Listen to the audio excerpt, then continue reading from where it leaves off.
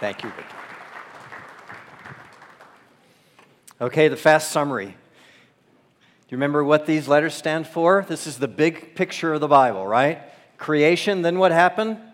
Fall. Everything went bad. Then what's this period? Creation, fall, our redemption. And then the final, the glory of all things, is the consummation. Creation, fall, redemption, which is saying that the Bible, in the history that it's recording for us, is written during this period of redemption. And therefore is explaining how God is doing His work on our behalf. And we can make it complicated, and I recognize when we talk about all those predictive, preparatory, resultant, reflective things, that you think, oh my goodness, I just got to preach this week, and how do I do all this? But the simplest way is just to put on our gospel glasses, right? And the gospel glasses that help us see the grace of God that's unfolding in all the Scripture, we don't have to overcomplicate it. It's really just looking at the text with our gospel glasses on, and each lens is really a very basic question. First, we ask, what does this text tell me about the nature of God? Remember the second question? What does this text tell me about the nature of humanity or me? If we will just put on our gospel glasses and we say, what is this text telling me about the nature of God? What is this text telling me about the nature of me, myself? I'm going to understand I need a little help here. And God has promised it from the beginning. Genesis 3:15, those of you with the seminary background, what do we call Genesis 3:15? The proto-evangelium, the first gospel. Look how early it is in the Bible, where God is saying, here's what I'm going to do, and the rest of the story unfolds. Now, what I've done so far is just kind of said, grace is unfolding in all the Bible, culminating in Christ. And we can have lots of discussions and debates about how do we best reveal that.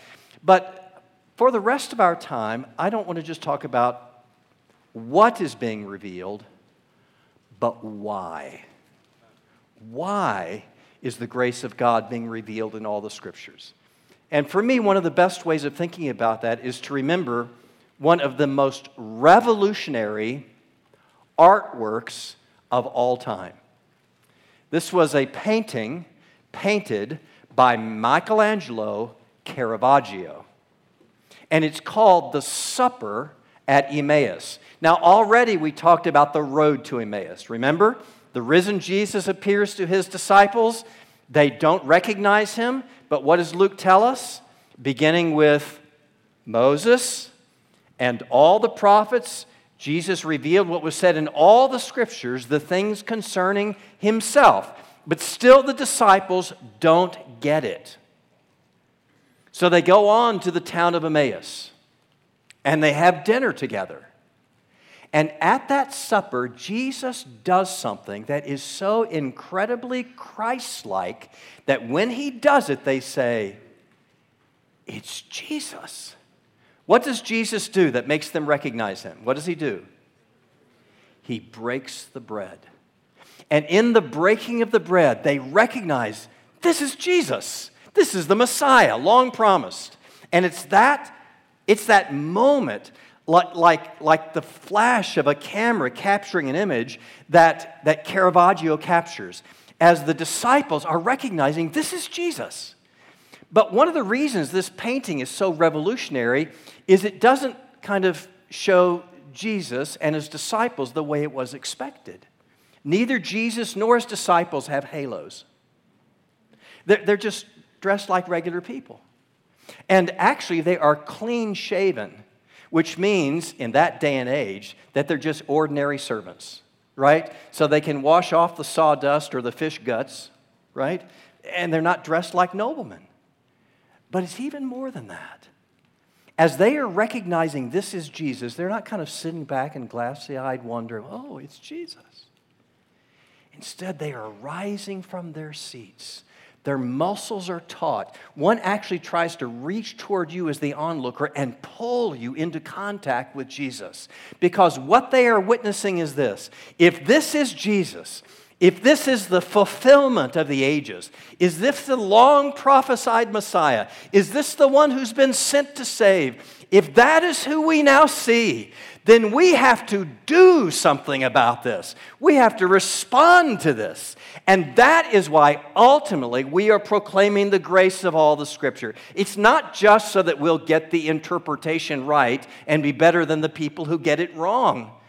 Ultimately, we are recognizing the pastoral power of the grace of God when we are saying, here is what God long promised, a provision for sinful people to rescue them, and now we have to do something about that. What do we do? Because we all fear, all of us, if you talk too much about grace, people will take advantage of it. They won't feel any obligation for obedience. They will just hear grace from you. Now listen, that is a danger. But we need to talk about what happens in the human heart when grace is rightly understood in all the Scriptures. Why? I'm now on your notes. Why do we preach a Christ-centered approach to Scripture? Roman numeral 3. What is the purpose of Christ-centered exposition? Why do we bother to expound grace from all of Scripture and not just tell people what to do or what better doctrine to have? The reason that we expound grace from all of Scripture is A, too many people confuse their who and their do. They confuse their justification with their sanctification. If you ask people, are you okay with God? Even in the church, that starts an internal conversation for most people. Am I okay with God? Well, I don't know. How am I doing? What did you just do? You said your relationship with God was based upon what you do. But let me remind you of something. Your best works are only what to God? Filthy rags. The question ultimately is not your relationship with God is based upon what you do, but faith in what He has done. It is confidence in Him. I am crucified with Christ, and I no longer live. But Christ lives where? In me. And the life that I live in the flesh, I live by faith in the Son of God, who loved me and gave Himself for me. My faith is not in what I do. I'm as good as dead in the counsels of God. That's not counting. Dead people don't get good report cards, right? Dead people don't get credit. Rather, our faith is in the provision of God. And that begins to change what we understand about how we preach the behavior that we know the passages of the Bible are teaching. When people confuse their who and they do, they think who I am is based upon what I do. The gospel is the opposite. What we do is based on who we are. Listen to the Apostle Paul, Ephesians 5:1. Be imitators of God. Piece of cake. Go ahead, do it. As dearly loved children. Here's the imperative. Be imitators of God. Be holy as God is holy. But then what has he said? As those who are dearly loved children. The imperative is based on the indicative. What we do is based on who we are. The human reflex is entirely different, in which we say, I do something to get something, right? I do something so I get my wages. I do something so that you will love me. I do something so that you will respect me. I do something so that God will be satisfied with me. But if my best works are filthy rags, what's my problem? I got nothing to satisfy God. God, are you happy with me yet? Well, how about some filthy rags? Not enough? Well, how about some more filthy rags? No, listen, our standing with God is not based upon what we do, but faith in what Christ has done. Every other religion in the world, we would say, bases one's relationship with God upon human performance or competence, right? You either do better or you reach some state of consciousness. But we say Christianity is the only religion in the world that says we cannot reach up to God, and so what does He do? He reaches to us. And as a consequence, we live in loving obedience to what He's required. We're not saying commands don't count. We are saying they are a result of the grace of God. They are not the way we purchase the grace of God. Okay, we are responding always. And the theological way of saying that, it's in your notes there. This is from a famous theologian named Herman Ritterboss. He says this: what we do does not determine who we are. You see that blank to fill in? What we do does not determine who we are. Who we are determines what we do. Faithful exposition, item B, shows the imperative, what we are to do, rest on the indicative, who we are, and the order is not reversible. Why do we talk about the grace of God in all the Scripture? Because people inevitably think it's the human instinct that what my flesh does is what's going to make me okay with God. That's the human instinct. That's what every other religion teaches. And if all we do is in a sermon say, you just be good.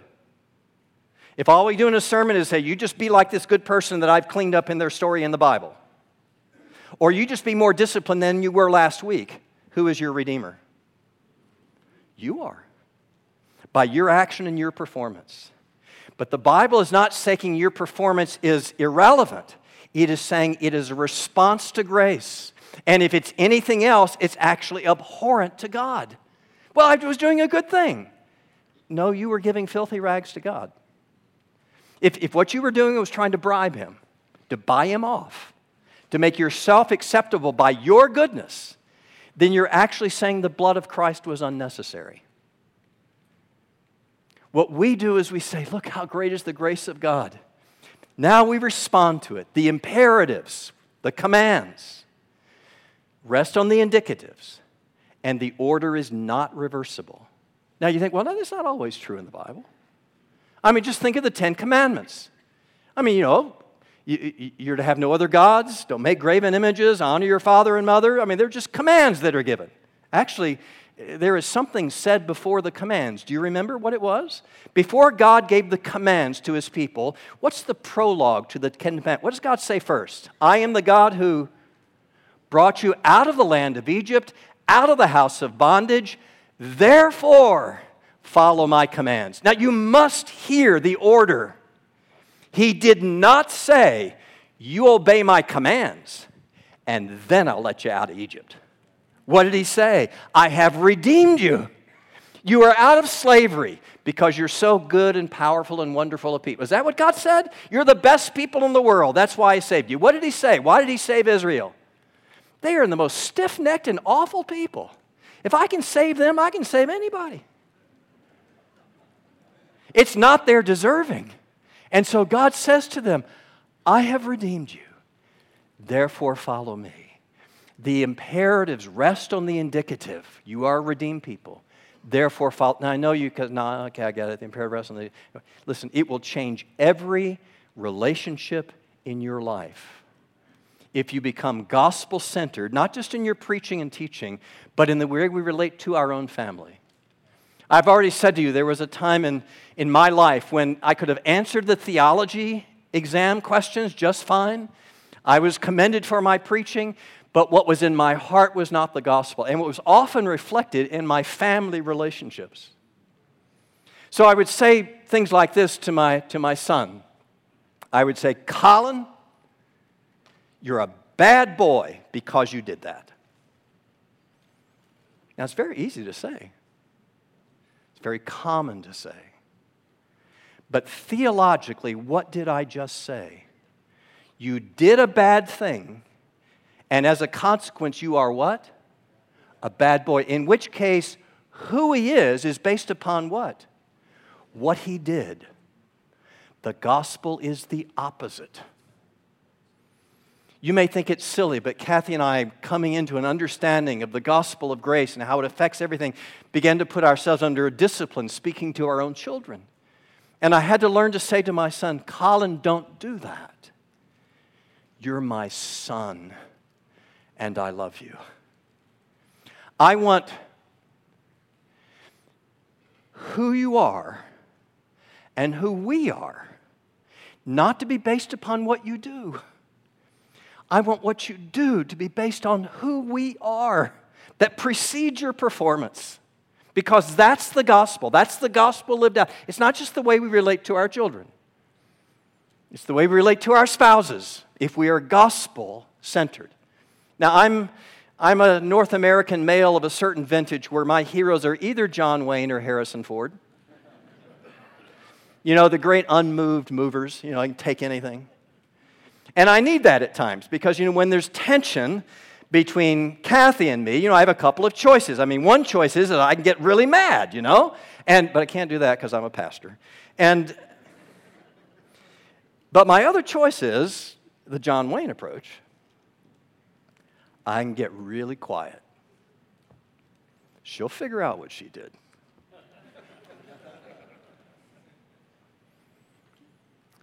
In which case, I am treating her according to her actions rather than according to our relationship. The Bible says that we are heirs together of the grace of life. We are in a covenant relationship with God and in a covenant relationship with one another that is not based upon performance, but a prior obligation to love. Because that was the gospel by which Christ claimed us, and it's the gospel by which we live. And so are there things to work through? Yes, there are things to work through. But with honor of the dignity and respect and love that is between us, because that is the gospel. We don't base our relationship on what we do. We base what we do on the relationship that we have. That is the gospel. It affects how we deal with things in the church. I've been a pastor long enough that I know if somebody's upset with me and they're firing away at me, what's my response? If they're firing at me, what do? I fire back or I undermine them so people won't listen to them. I treat them according to their actions. But what if I believe that is a person for whom Jesus died? That if I believe they're actually a believer, that Christ indwells them, that behind the eyes that are shooting fire at me, Jesus dwells, then I treat that person as a brother in Christ, even if my flesh conflicts with it entirely. The relationship trumps the action, because that is the gospel. The reason that we show the grace of God unfolding in all the Scriptures for people who do not deserve it, God providing for people who cannot provide themselves, is it becomes the way in which God is instructing us not merely to preach, but the way to love and the way to live and the way to teach the gospel to others. That ultimately what we are doing is we are trying to help people understand, yes, who you are is not based upon what you do, but by the grace of God, what you do is a response to the love that He has shown you. And that is what begins to change the Christian life. Didn't always understand that. Romans 12:1 and 2. Do you remember, some of you? I beseech you therefore, I did this in the King James, by the way, because I remember I was in the King James. I beseech you there, we did lots of beseeching in the King James days. I beseech you, therefore, brethren, by the mercies of God, to offer your bodies as living sacrifices, holy and acceptable to God, which is your reasonable service. See, I memorized that as a kid, so I can just kind of roll it off. And I said it correctly. But even though I said it correctly, I must tell you, it's not what my heart heard. Here's what my heart heard. I beseech you, therefore, brethren, by the mercies of God, to offer your bodies as living sacrifices. And then you'll be holy and acceptable to God, which is your reasonable service. Is that what it says? No. But isn't that what we hear? You be a good living sacrifice, and then you'll be holy and acceptable to God. Listen, the word holy should have been a clue. Is what you do going to make you acceptable to God? No. holy and acceptable are not a statement of what you will become. They are a declaration of what you are. You are holy and acceptable to God. How could I be holy and acceptable to God? I sin, I fail, I have faults. How could I be holy? How did the verse begin? I beseech you therefore, brethren, by the mercies of God. Now, Paul is right there at the pivot point in the book of Romans, where all the imperatives are going to start. Here's your civil responsibilities. Here's your moral responsibilities. Here's your individual responsibilities. Here's your corporate responsibilities. Here's all you're supposed to be. But what does he do before he says any of those responsibilities? He says, remember who you are. You are holy and acceptable to God. Not based upon these responsibilities, based upon what God has done in Christ. He's just spent 11 chapters saying what God has done in Christ. And now he says, on the basis of this mercy, he doesn't say imperatives don't matter anymore. He said, no, the imperatives now are all based on how great is God's mercy to you. He's not after, if you will, kind of a logic that will say, well, you know, they'll take advantage of grace if you talk about two. He said, no, listen. He is after the heart of God's people. Jesus told us the response of people who profoundly love him. What did he say? John 14:15. If you love me, you will keep my commands. We're not just talking about the fault of logic. We are talking about what the human heart does with a deep and profound understanding of the gospel.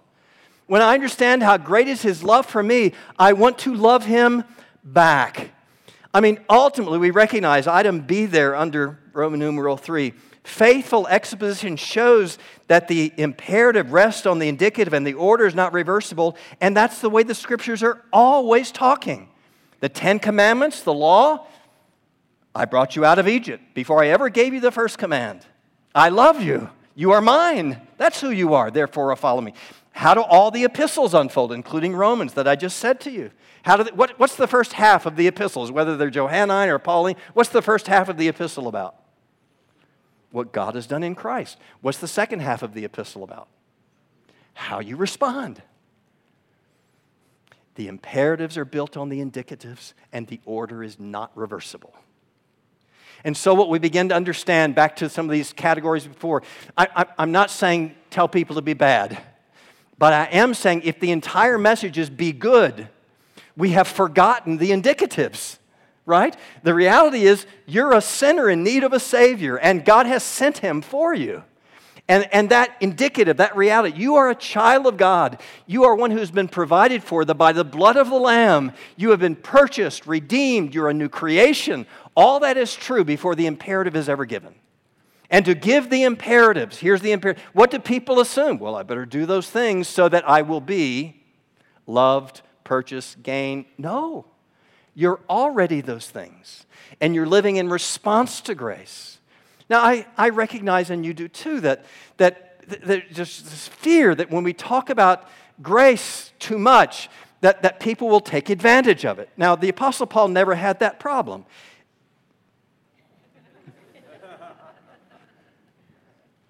No, he really had that problem. Remember the dangerous thing the Apostle Paul says in Romans chapter 5? That where sin abounds, what did he say? Grace abounds all the... What, Paul? Where sin abounds, grace abounds all the more? Well, should we just continue in sin that grace may abound? How does Paul answer his critics? What does he say? May it never be.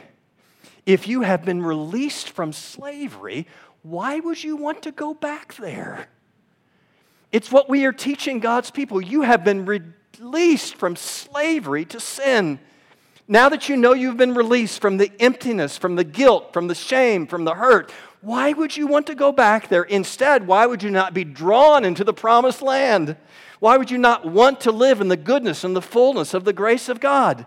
Ultimately, Paul says these strange things to us. He will say things in Titus 2 like, the grace of God teaches us to say no to ungodliness and worldly passions.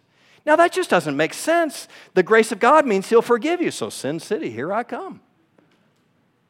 No, that's not how the heart functions. The grace of God, fully revealed, teaches us to say no to ungodliness. I love Jesus. I want to walk with him. I want to be with him. It's ultimately the compulsion of the Christian life. What did Paul say compels him to the ministry of reconciliation, that he was willing to suffer for Jesus? What compelled him? The what of God compels me? The love of God compels me to live in these ways for him.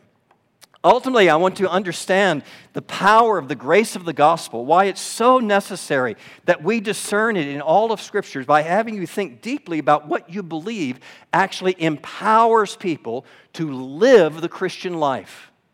I mean, if there's just a part of you that says, now, if people are going to live, all we just got to do is tell them to be better and better and better and better. If that's your philosophy, you're not going to like this.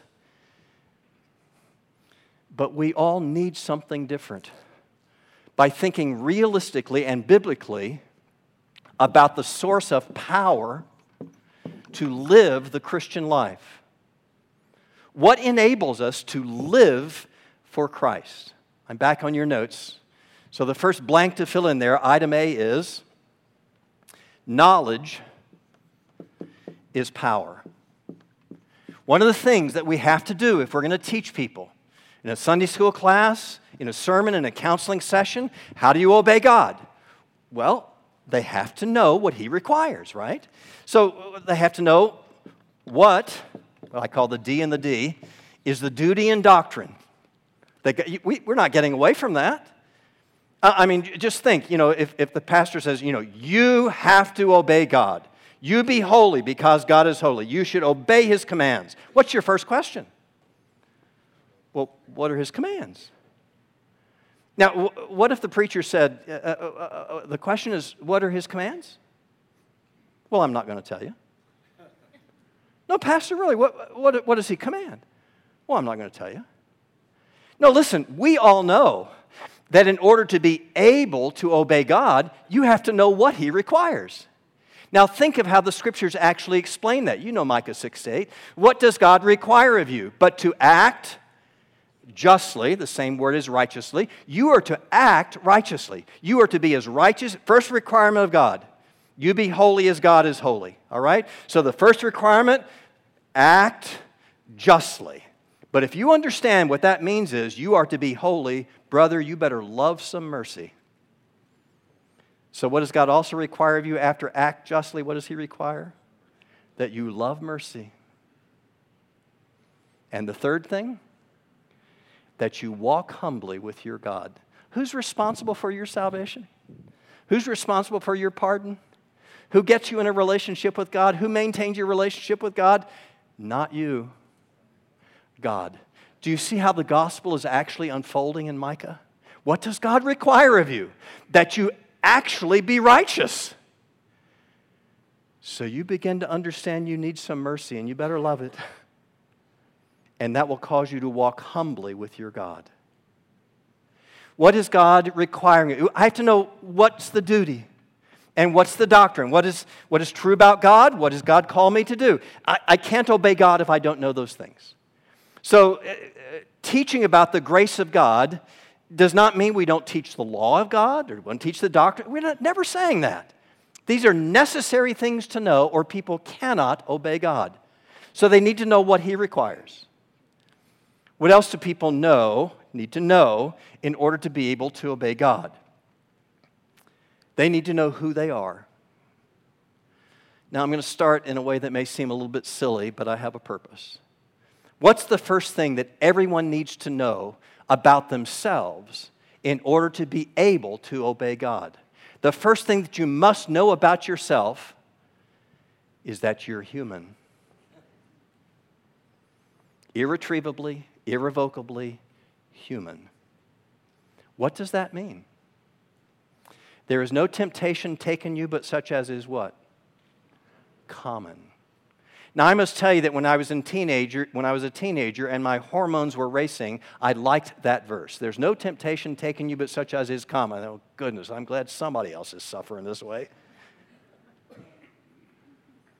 That's not what that verse means. That what I'm wrestling with, someone out there also is wrestling with. That's not what that verse means. There's no temptation taken you but such as is common. There's nothing going on out there, the seeds of which are not already in here. How do I know that? James said, if you have broken one commandment, how many of you actually broken? All of them. There is nothing going on out there. There's nothing other people are guilty of, the seeds of which are not already in my own heart. I must know that I am human, so I am not my Redeemer. I cannot make myself right with God. There's no temptation that people have experienced that is not common to us. That is who we are. We are human. Now, because we are human, we can also be helped by practical advice. That's just true, right? Because we're human, there are things that help us. Some of you are spiritual leaders, and you've had conversations that I've had with people that we don't like having, but it's just because they're human, it helps them. I may say to a young man, now you listen to me. When you get out of work today, don't you dare take that road home. Because if you take that road home, you're going to stop by that place or that person, and you're going to be in trouble. So while you got a little resolve, you go another way home. Now, it may sound very legalistic. It's just Proverbs 4. Do not put your foot on the path of the wicked. Do not go near the path of the wicked. Instead, turn and go the other direction. That's just practical advice. And it works because we're human. It is absolutely necessary in our preaching to tell people what to do and give the practical advice that human people are helped with. Absolutely necessary. And insufficient. What else must you know about yourself? You're not just human. You must know that. But what else must believers know about themselves? They must know that they are new creatures in Christ Jesus. Now think about this. You, if you are a believer, are loved by the Father, united to Christ, and indwelt by the Holy Spirit. Did you hear that?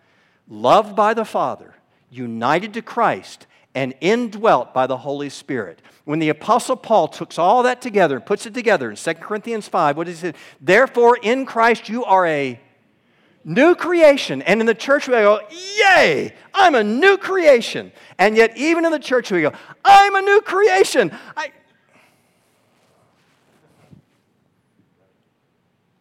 Still looks like me. Still struggles like me. Still weighs about the same. How am I a new creation? What does it mean to actually understand you are made new? Now, for those of you who had the seminary classes long ago, remember the fundamental difference between being regenerate and unregenerate. Okay? What was the nature of someone who is unregenerate? They were not able not to sin. That is the definition of what it means not to be loved by the Father, united to Christ. And you are not able not to sin. That's the old nature. That's being unregenerate. That's not being dwelt by the Holy Spirit. You are not able, I'm not saying you murdered somebody every day. I'm saying absolutely nothing you did was for the glory of God. Not a single thing. You were not able not to sin. That was your old nature. But if you are loved by the Father, united to Christ, and indwelt by the Holy Spirit, what is your new nature? What does it mean to be a new creation? You were once not able not to sin. Who are you now? Able not to sin. We're not talking perfection. We are talking about the reality, greater is He that is in you than he that is in the world. Satan will sit right there on your shoulder and he will say, you can't be helped, you can't be fixed, nothing will help you, you can't turn, you can't change, tomorrow will be like yesterday, and change is impossible. And how do we respond? Satan, that is a lie. Greater is He that's in me than he that's in the world. I have been made new. I am no longer a slave. Romans 6 and 14, sin shall no longer have dominion over me. I believe profoundly the gospel that while Satan in my own soul will say, you have no hope, you cannot be fixed, that Jesus says, I make you new. I have loved you, redeemed you, not by your work, but by my work. And you have power, and you must believe that. Because if you do not believe you can have victory, you've already lost the battle. And so we believe the gospel. You are a new creation. You are not only human. You are redeemed. And because you are redeemed, you have power like you never had prior to the Holy Spirit indwelling you. I mean, it's just glorious what the apostle says in Romans 6. We have trouble believing it. And yet we sing the songs about it.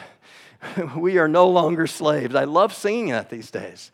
Sin shall no longer have dominion over you. But it's there so powerfully stated so that we will believe it. It's part of our power to believe the gospel is true and that hope is real.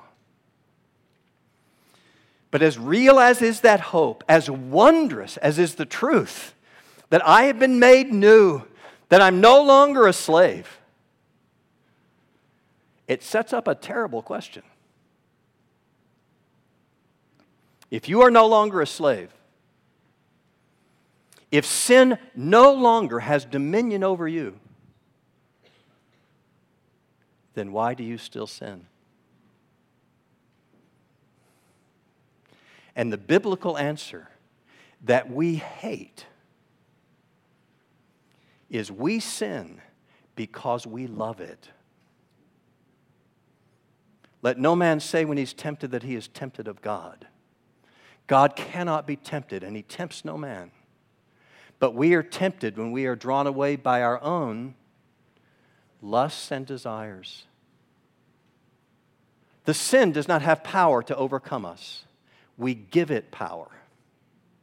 By loving it, we lick the hurt so often that we delight in the poison that wants to take vengeance on another person.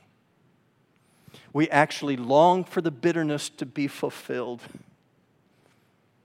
The lust, we've already been told, springs in us, and we want to fulfill the lust. Now, we have to be honest here to say the human heart is an awful thing, and sometimes our affections are so disordered.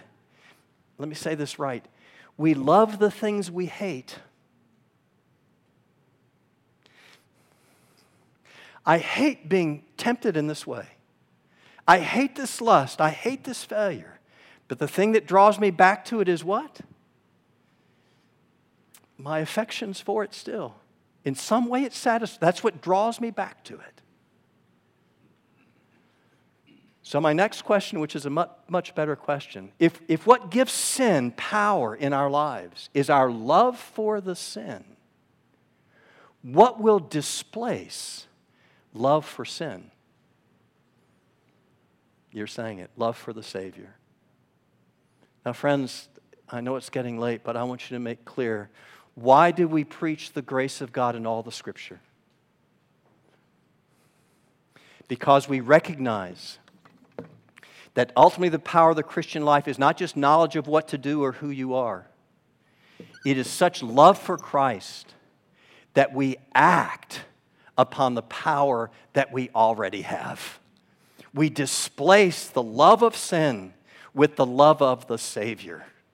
Some of you may know that famous sermon by Thomas Chalmers, The Expulsive Power of a New Affection.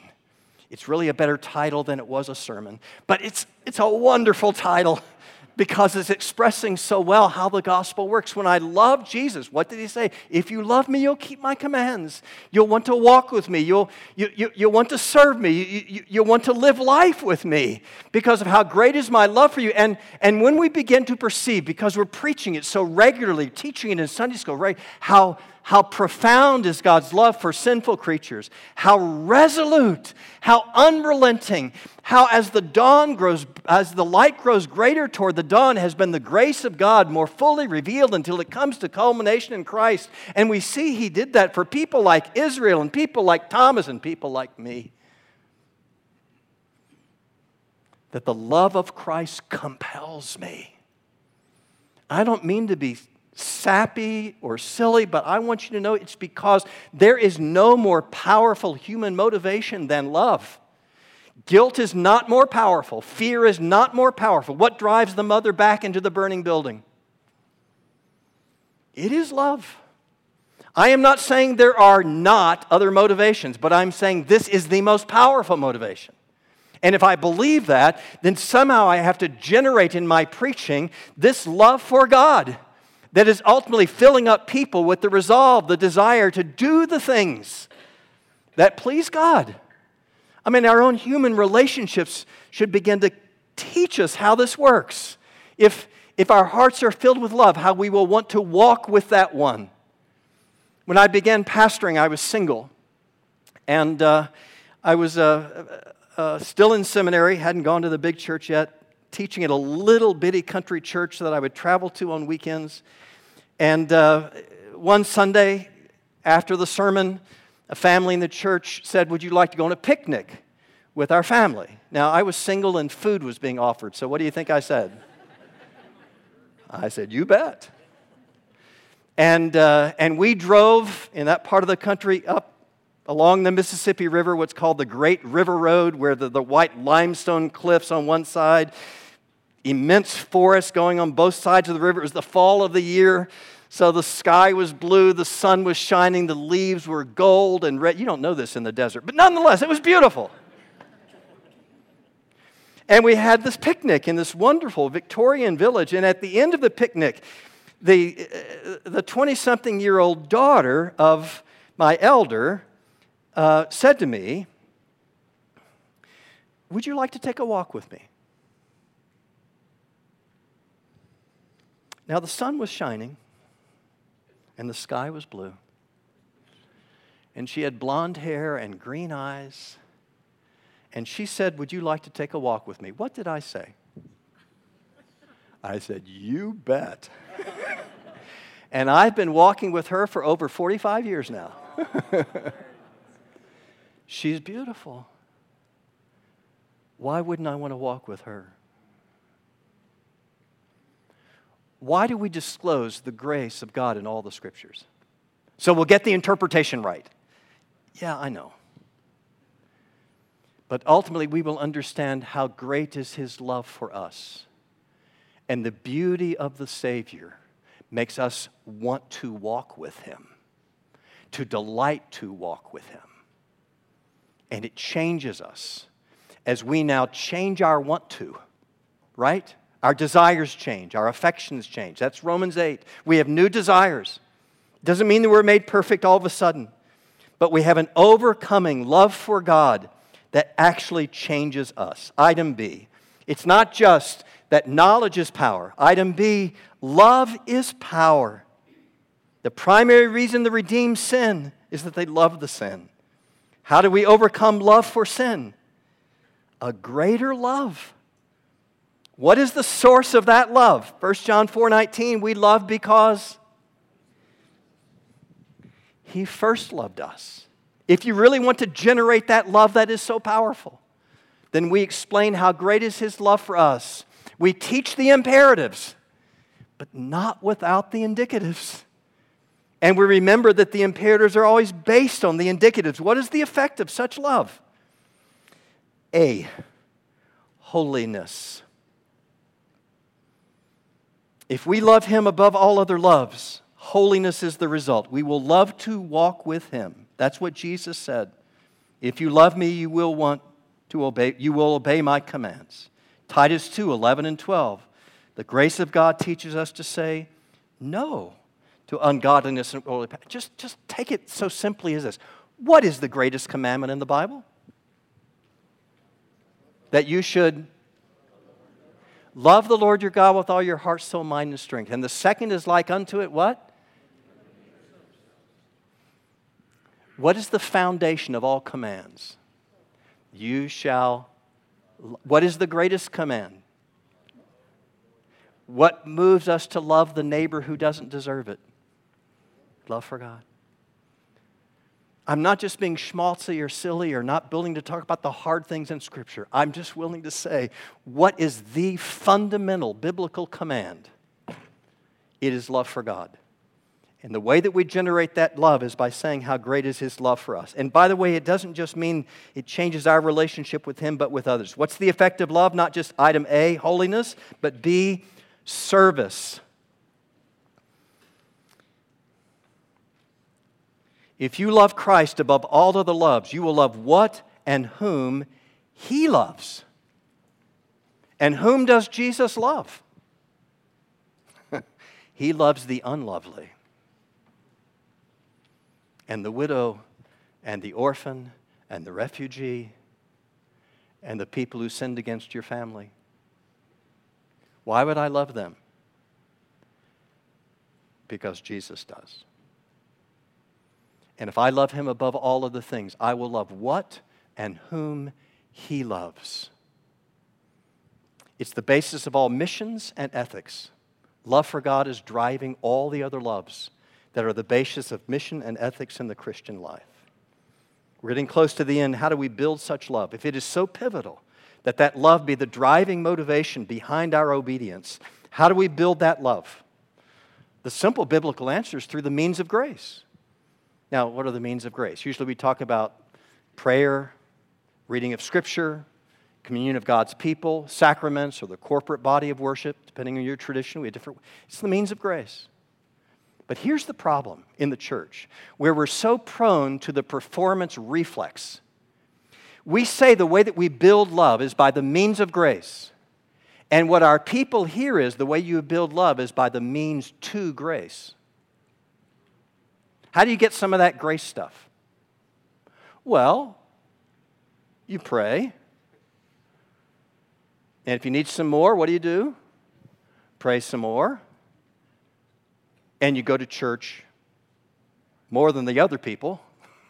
Not all the time. Nobody expects that.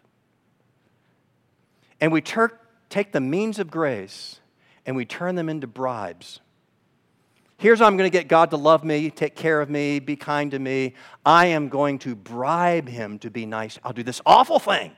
I'll get up in the morning and read the Bible. Or I'll pray. I'll go to church twice. And we are trying to bribe God to be nice to us with the means of grace. It's the human instinct, right? And I'm talking to spiritual leaders, and it's not just other people. You know how we work, right? I had a fight with my wife. Okay, God, I'll put more in the offering plate this week, right? I went to the internet place I shouldn't go, and all right, I'll pray for an hour this week. And we're trying to buy off God. We pay off the ogre in the sky so that he won't hurt us. Listen, the means of grace are not bribes. They are bread. They are the nutrients of the Christian life. I study the Scriptures and I see how great is His love for me. I pray. Why? Because I don't even know how to pray.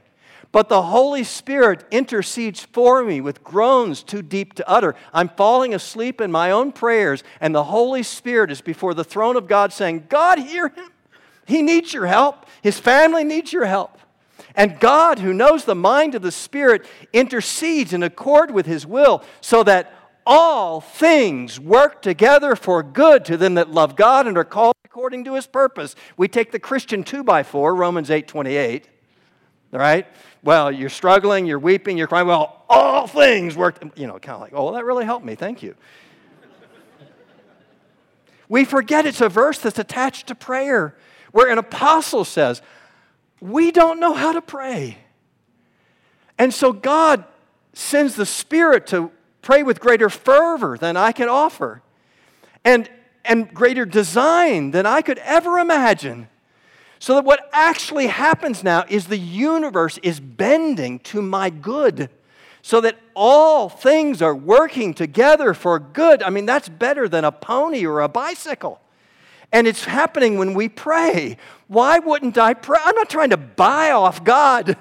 I'm partaking of the beauty, of the privilege, of the grace of prayer. And when I perceive it as bread, that I can be with God's people when I need encouragement and strength and help for my family. When you get to be a parent and your kids are teenagers, so they don't listen to you anymore, but the people in the church, they still listen to. When there are opportunities for people to help who are the grandparents that your kids don't have, when there's the opportunity that you become the grandparents that other people need, you begin to see in this body of Christ, there is the wonder of the love of Christ among terrible, awful people who've received His grace, and so they're able actually to be the body of Christ to one another and to you. And you're saying, I'm not going to church to buy off God. I'm partaking of the beauty of the grace He gives. I have a son who's a marathon runner. I mean, a super marathon. He doesn't run 25, 26. He goes 50 milers, you know. But I'll tell you, I don't care what kind of shape you're in. You get to about mile 20, and you're going to open your mouth. Now listen, when he opens his mouth, he doesn't say, I need to manufacture some oxygen.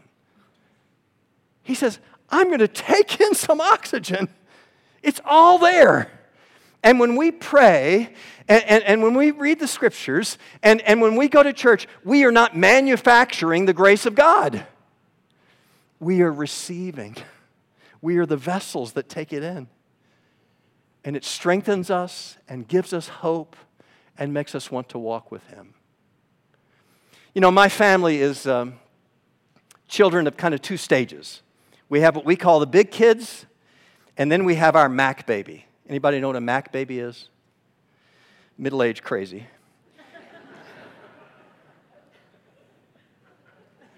A lot younger than the other kids. So as she got into her late teens, I would sometimes say to my wife, man, I just can't keep up with this gal. I mean, she is so active and doing so much, and you know, I'm just getting old. And I can't, and my wife, so dear and wise, she would say, listen, the way we poured ourselves into the big kids, we got to keep pouring into this kid.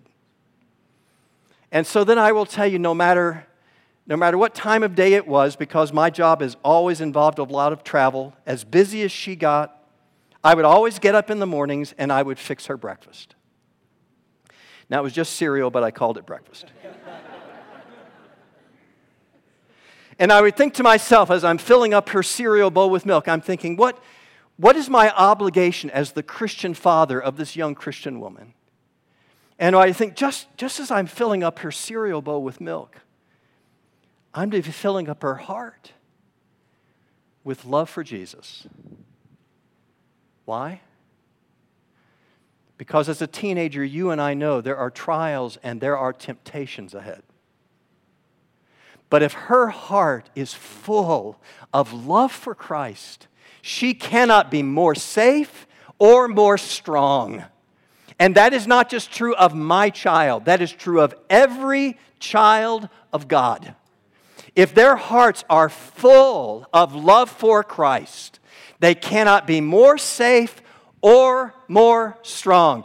Grace is not license, it is power. As we recognize what God is doing is He is filling up the hearts of His people with love for Him that actually empowers their walk with Him because it changes their desires, and with the ability they have as children of God, they now begin to pursue it. I must tell you, there was a time, pastors, that I believed that the job of a pastor was to get people to do what they don't want to do. And I will tell you, that is a horrible job. I don't believe that anymore. I believe that my job is to enable God's people to love Him more, week by week, month by month, year by year, to grow in their understanding of how great is His love for them. Because what will happen then? The joy of the Lord will become their strength. Oh, you Christian teachers, leaders, preachers. What a wonderful job we have to fill up God's people with love for Jesus. That is a great job, and I commend it to you in Jesus' name. Amen. Father, I thank you for those who gather here because their very being here says that they want to serve you and they want your children to love you. They want your children to avoid the paths that lead to destruction and hurt and emptiness. And all of us struggle at times to know, how do we balance all this? How do we tell them what's right? And still at the same time, know how great is your love for them. So teach us to see the grace of God that's unfolding in all the Scriptures so that we only teach what you have said. That the imperatives will rest on the indicatives and the order will not be reversed by us. But rather we will teach how great is the love that compels a heart to follow Christ. So work in our hearts that our messages might be that of the Savior and that our people would know the joy that is their strength. This we pray. In Jesus' name, amen. These questions. Which way?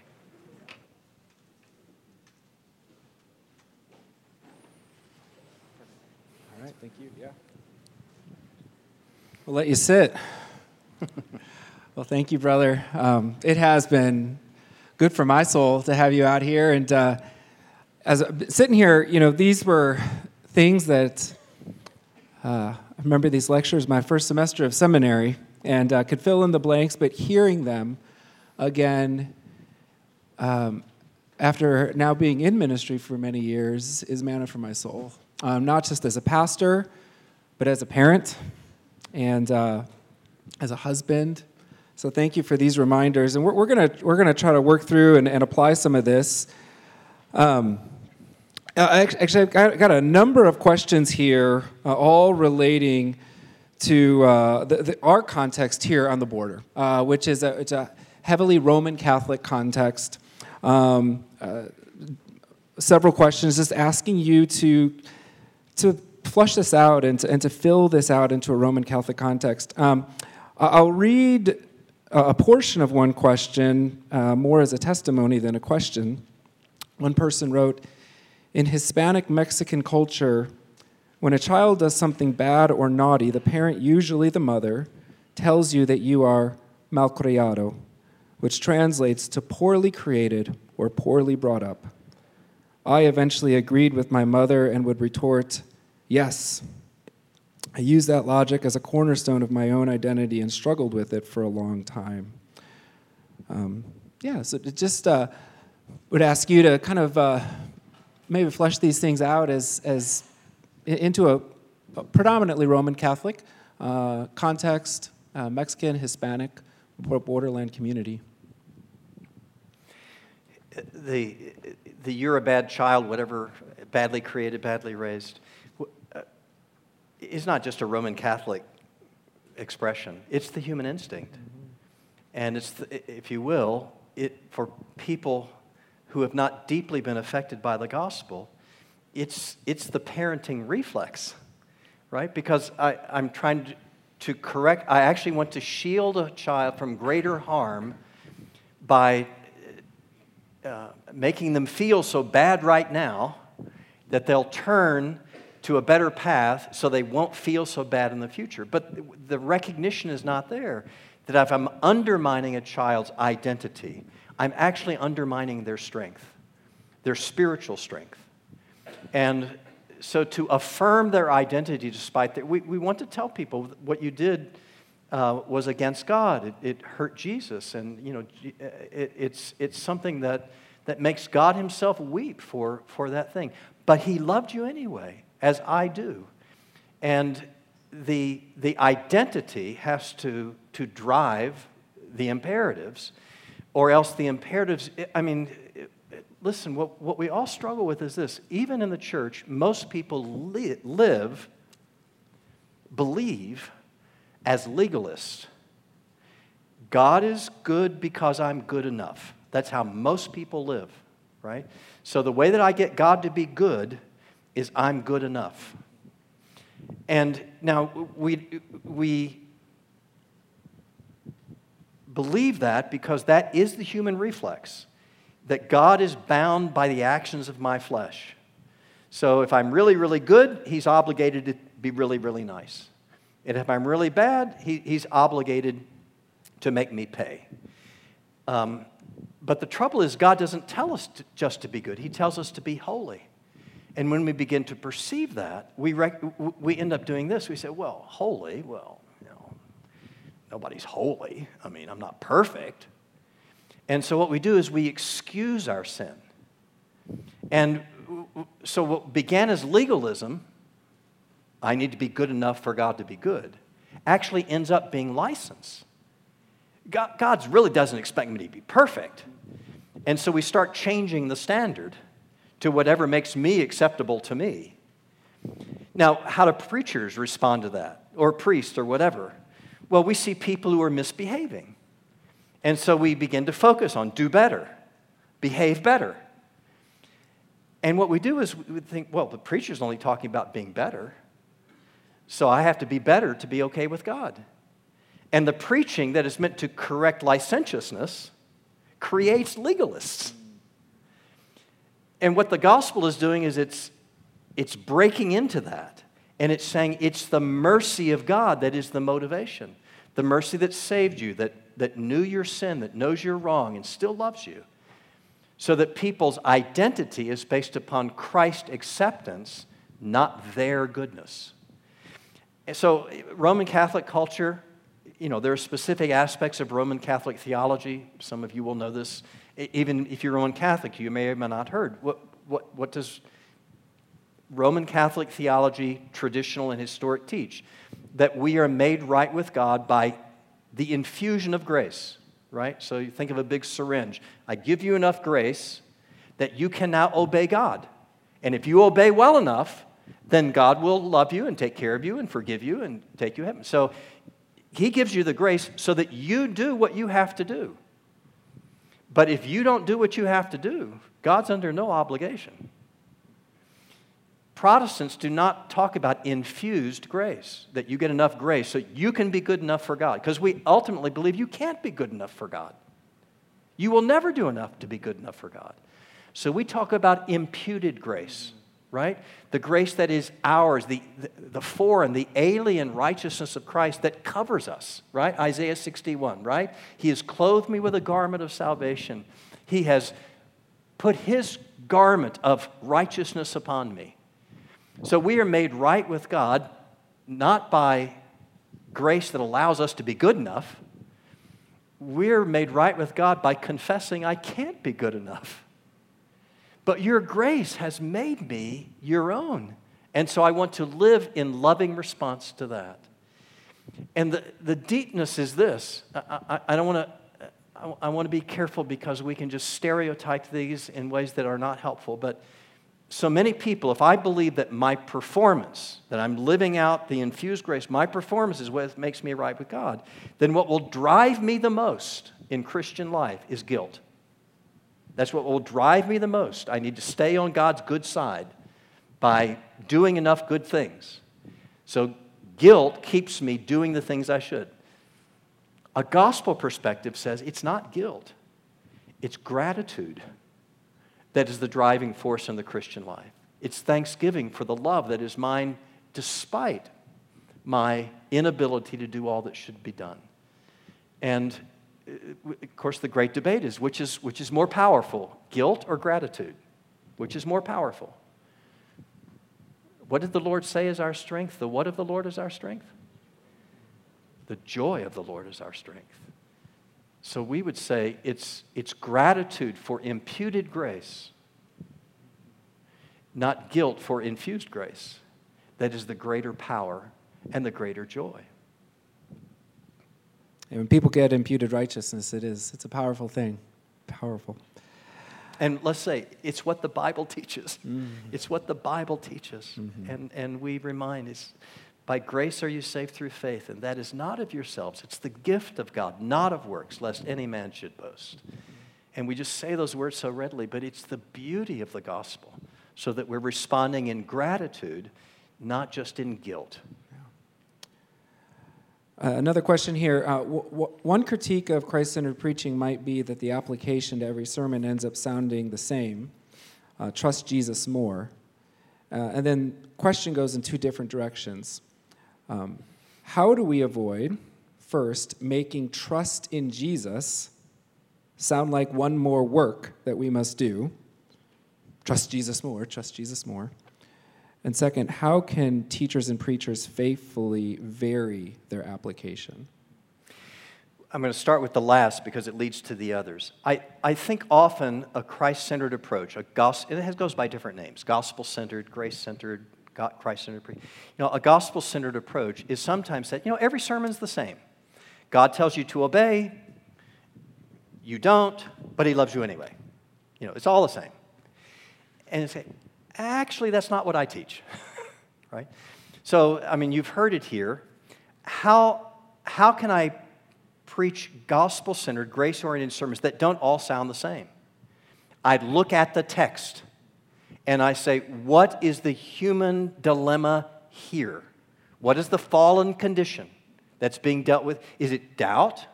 Is it fear? Is it rebellion? Is it greed? Why did the Holy Spirit write this? What's the human condition that is being addressed? And if you will be specific, not just, the problem is sin. Well, I know, but what specific sin? What's the problem that's being addressed in this passage? Then grace will become as multifaceted as the law. We usually don't hear people say, every sermon is the same. Law. No, we say, no, there's so many laws. There's a lot of variety here, But what if we said grace has as much variety as the law of God? That here is the human condition, its fallenness, its weakness, its failure, its fault, its rebellion. Let's identify why did the Holy Spirit put this here? And then we say, what aspect of grace deals with that human condition? And now our sermons take on the rich variety that God intends. So that it's like grace as a diamond with many facets. So if you will, grace is in every, it's true, I do want grace to be in every sermon. But I want the facets to keep addressing the specific issue that's being there. And what that does is, I'm not now generating my trust. I need to trust God more, trust God more, trust. No, that's not really the point. I am depending upon God more. If I'm depending upon my trust, Spurgeon used to say, it's not the degree of your trust that makes God love you. It's God's love that loves you, right? We depend upon him, not the degree of our faith, not the degree of our trust. It's more leaning than building, right? So I'm leaning upon Christ. And what makes me do that is I say, how am I seeing God's provision for this human frailty? And so I'm not trusting God, I'm actually perceiving how great is God's grace in this additional dimension. So we keep showing God's people more and more dimensions of the grace of God, and so they recognize how much more dependent they are upon it, rather than turning it into a work. It can certainly be that. I got to have more of this faith thing. Well, curiously, the Bible says the faith is a gift of God, right? Because we are given it to lean upon him entirely. They have a number of questions, all kind of dealing with so you use the illustration of the ark is made of wood, right? Or Rahab's cord, and we could multiply those as examples. So a number of questions all deal with kind of what are the controls that we have. In fact, I think Spurgeon even has this illustration of, he says he's going to plow through every shrub and jump over every wall in order to get his way to Christ. So how can we, in our preaching and teaching, make sure we want to have a redemptive focus, that we're doing it in ways that are exegetically faithful? Right. So the simple answer, which can be hard week to week, is, can you prove what you just said? Rahab's cord or cloth that she hung outside her window was red. And of course, this is the blood of Christ.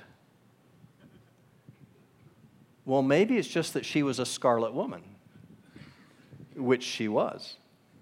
Or maybe it's because they were saved through the Red Sea, which they were. No, I think we are bound to say, thus saith the Lord. I can prove that this is what this means, right?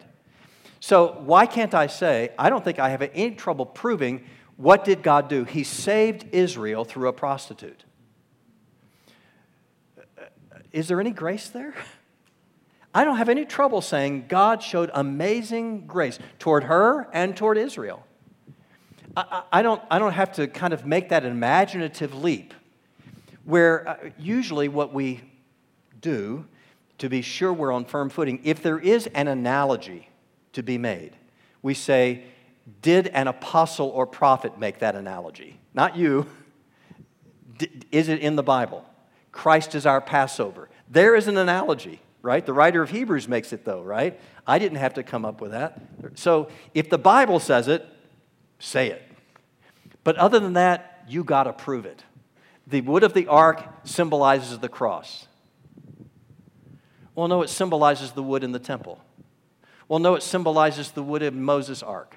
Well, no, I can make it mean anything. I want to make sure it's not based on your imagination. It's what all I can prove the text says. And I will grant you that, you know this, Christ-centered preaching, people assume that I'm going to try to be allegorical, that I'm going to try to find Jesus in every camel track and behind every bush. No, I'm not. We'll all be much more comfortable saying, how is the grace of God being displayed? It culminates in Christ. He's the greatest revelation of that grace. But God is showing His nature all along the way. And that way we don't have to kind of twist and come up with imaginative interpretations that may sound good, but we cannot prove. And that makes people doubt our preaching if we cannot prove it, right? It may be very clever, but if we cannot prove it, I wouldn't go there. Question, does Christ-centered preaching automatically assume expository preaching? And maybe you could talk about what expository preaching is if that's not a term familiar to everyone. Or is there a place for topical, narratival forms of preaching? And we could expand that out to teaching as well, I think, in this context here. How do we? So expository preaching, kind of a most basic definition, is trying to say what a text means in its original context. So I'm looking at a text, I'm looking at the use of history and grammar, and I'm saying, what does this text mean, and what can I prove to you this text means? And now, sometimes that is looked at, people go, oh no, this is just going to be a data dump, right? Here's going to be, somebody's going to dump a commentary on me and call it a sermon, right? And so we just kind of give all the Greek and Hebrew and we call that a sermon. And I said, well, no, that's not what we mean. The old language of preachers is we are obligated to show the fruit of our labor, not the sweat of our labor, right? So, telling people, now the Hebrew word means, and this is in the aorist. Kind of, why am I telling people that? This means nothing to them, right? But to tell people, when Paul talks about this, he's talking about something that's entirely finished.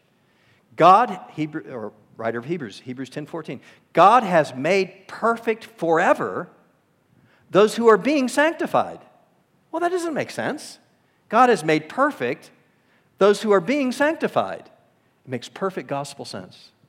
God has made perfect forever those covered by the blood of Christ, those who robed it. He has made already perfect those in this life who are still being sanctified. But I need to know the first is a completed action. It's totally done. God has made perfect forever those who are still being made more perfect in this life. Because that is the gospel. He's already sanctified us, but He's still making us more like Christ. But the language can help me explain that to people. But if all I'm doing is I'm just kind of dumping my commentary on people, that's really not expository preaching. That's just showing your diploma. And that's really not helpful. I think we're saying, how can I show you what this means in such a way that you can see the significance of it in your life?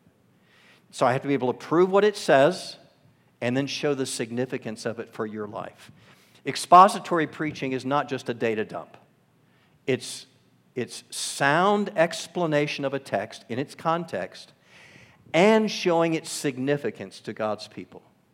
So, do all sermons have to be that? No. I had the privilege, that teenage daughter I told you about is now in her mid-20s, and I had the privilege of doing her wedding a couple of weeks ago. And I did not do an expository sermon. I did a topical sermon, And, there's a verse in Isaiah, that simply said that God's love for us is as a bridegroom for his bride. They got it. I don't think I had to explain every Hebrew word. There are different occasions, there are different situations, there are different aspects of the life of the church. I think the bread and butter, the kind of meat and potatoes of solid ministry is telling people, this is what the Word of God says. Let me make sure I'm showing you. And we show it in its context. And I think when that's kind of the meat and potatoes, the most regular serving, that the church is most healthy. But even I did not want to an expository sermon at my daughter's wedding. That would not have been wise. So we make prudential choices. But God's people are most helped when they see how the Word of God is making His truth known to His people. I have a pair of questions here that are asking, are there passages in general that you found particularly difficult to connect to Christ? And then more specifically, is there a particular text that you have struggled? Well, of course. I will tell you what often happens at a conference like this is the most common question is, this sounds so nice and it sounds so lovely and it sounds so beautiful and sweet and kind, but how do you deal with the hard texts in the Bible where God is warning His people that if they do not follow Him, there will be terrible consequences? I mean, you kind of say, where's the grace in that? And I always want to say, listen, if God did not love you, He would not warn you. A warning is gracious. If God simply wanted you to go to destruction and have no help. So if the way that we preach the warnings is almost as we delight that God is going to hurt people, well, that's not going to help anybody. But if we say God loves you so much that He warns you of the consequences of sin, then the fatherly nature of God is displaying His grace in a severe mercy. After all, what does the Bible say? God disciplines those that He loves. And no discipline seems pleasant in the moment, but it produces a harvest of peace and righteousness. So we have to say, are there hard texts in the Bible? Oh, yes, believe me, there are hard texts in the Bible. There are warnings, there are consequences, there are ways in which God is turning us to repentance. But ultimately recognize it is the kindness of God that leads to repentance. It's not just, it's not the ogre in the sky that gets obedience, right? Because if the only reason you're obeying the ogre in the sky is so he won't hurt you, you may obey him, but you cannot love him. And that was the first commandment, right? So if the only reason you're obeying is so that he won't hurt you, you may obey the command, but you cannot obey the fundamental command, right? You have to understand the love of God, or it drives every other command into disobedience, even if you do it, because you're doing it out of wrong motive. I guess expository preaching doesn't let us preachers and teachers run away from those hard texts. No, but it teaches us why they're there, because they are still for the good of God's people, so that they may experience the fullness of His love toward them. Excellent. Well, could we just thank Dr. Chapell for investing in our city tonight?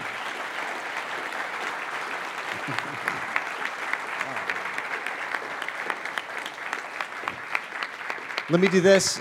Let me just pray for you as you go. I know this is the same room of people probably at all of our churches across the city that's going to be setting up and teaching Sunday school and leading worship and all that stuff. So let me just pray for us as we go. Oh, Lord, we pray. We pray for hearts that would be eager to receive the teaching of your word tonight. And we pray, God, for every single man and woman in this room, God, as we go out and head into the weekend, preparing to teach classes or groups or teach from pulpits or lead songs, Lord, may we do it with the love of God in Christ on the forefront of our minds. May we, this weekend, by the mercies of God, offer our bodies, offer our lives, offer our classes, offer our families as worship unto you, Lord.